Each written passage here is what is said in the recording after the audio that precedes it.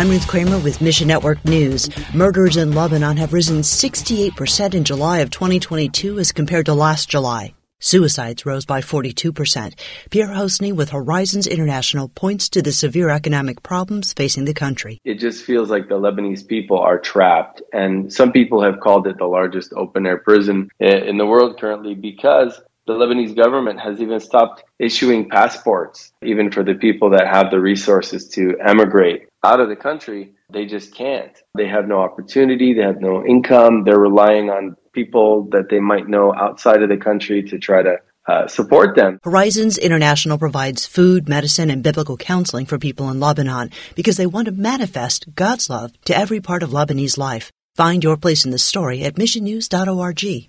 And in the mountains of Ethiopia, there lived a group of about 6,000 people unreached by the story of Jesus.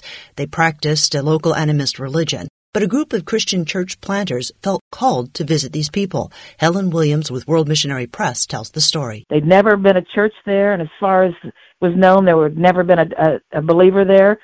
So they recruited a team of 3 to go live among these people and start sharing the gospel with them. Last year, a Christian leader visited the people to see how things were going. And he was stunned to find that there were nearly 200 new believers.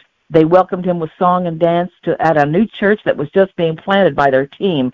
He said he felt like a foreigner. He said they showed him piles of burnt idols as a statement of proof that they discovered the one and only true God. Mission Network News, a service of One Way Ministries. We're listener-supported by people just like you. So by giving to Mission Network News, you enable us to keep the stories of God's kingdom coming. And together, the Great Commission happens. Look for links at missionnews.org. I'm Ruth Kramer.